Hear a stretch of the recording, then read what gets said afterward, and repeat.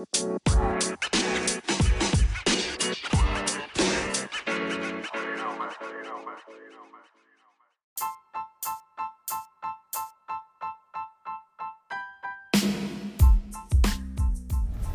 morning, good morning, good morning.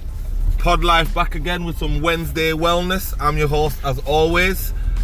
So today this is just another really quick blast off on my way to work, hands free. It's all safe and sound in here. The other day I went onto a conference call, and this conference call was about the progress with the BAME career progression movement. A major wave has arisen. Basically, this was a little bit of a run through. Everybody from the different sites got an opportunity to talk about their journeys and where they were and where they are right now.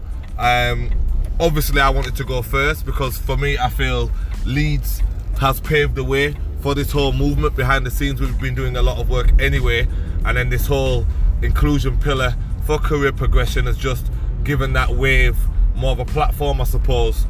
So basically, it was a little bit of a timeline what I went through with the steering group. Talked about when we first set up the BAME team back in May, June 2018, and the whole plan for that movement was simply to just educate, celebrate, and include everyone from everywhere, but with a particular focus on the BAME community, because that's where the light was the most dim, shall we say. So we did that very successfully. I won't go into what we did because if you work with me or you're around me, you know what we've been doing. But then that transcended into the career progression. The key point for that was to get people from a BAME community engaged first and foremost. Now, we had some really shit engagement scores not so long ago. The birth of BAME helped that, there's no doubt about it. Then you had myself, who went on a journey, managed to get loads of different positions, and eventually that led to me being a CEL, where I am right now. You then got another black woman who, if you would have listened to my previous podcast, most recently, through her own journey, hard work and dedication, got promoted as well. So now you've got a black woman and a black man for the first time ever, part of BAME as managers. And you already had an Asian woman part of BAME. So the wave in Leeds is massive at the moment. So we went on to talk about, what that means going forward and what that means for the rest of the business. Now, what it has meant so far, looking at the scores, and I've not actually seen the physical numbers, this is just some information that I've been given. The engagement scores from when we started to now within the BAME community specifically have shot up through the roof. Now, I'm not saying my work is done, but I am overly gassed, I am overly proud, because it's obvious that the work we're doing is making a positive impact. And that was the mission all along.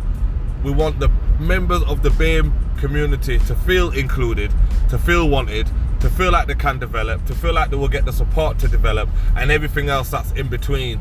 Now, like I'll always continue to say, there's still work to be done. This is not a blue sky scenario, but it's a lot less cloudy than what it used to be. So I don't want to ramble on for much more. I know I've been talking for nearly 5 minutes, and the natural attention span of a human being tends to tail off after a few minutes. No disrespect, but that's the science behind it. But the moral of this quick podcast is we're doing big things in Leeds across the BAME community for engagement, for career progression, and for inclusion. So massive kudos to everyone that's involved.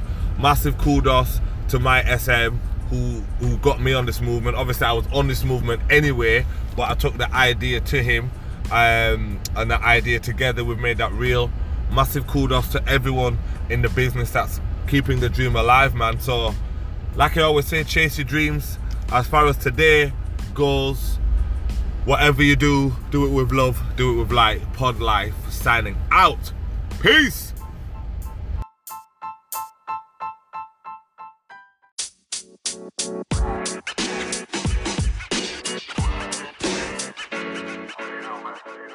you know, man.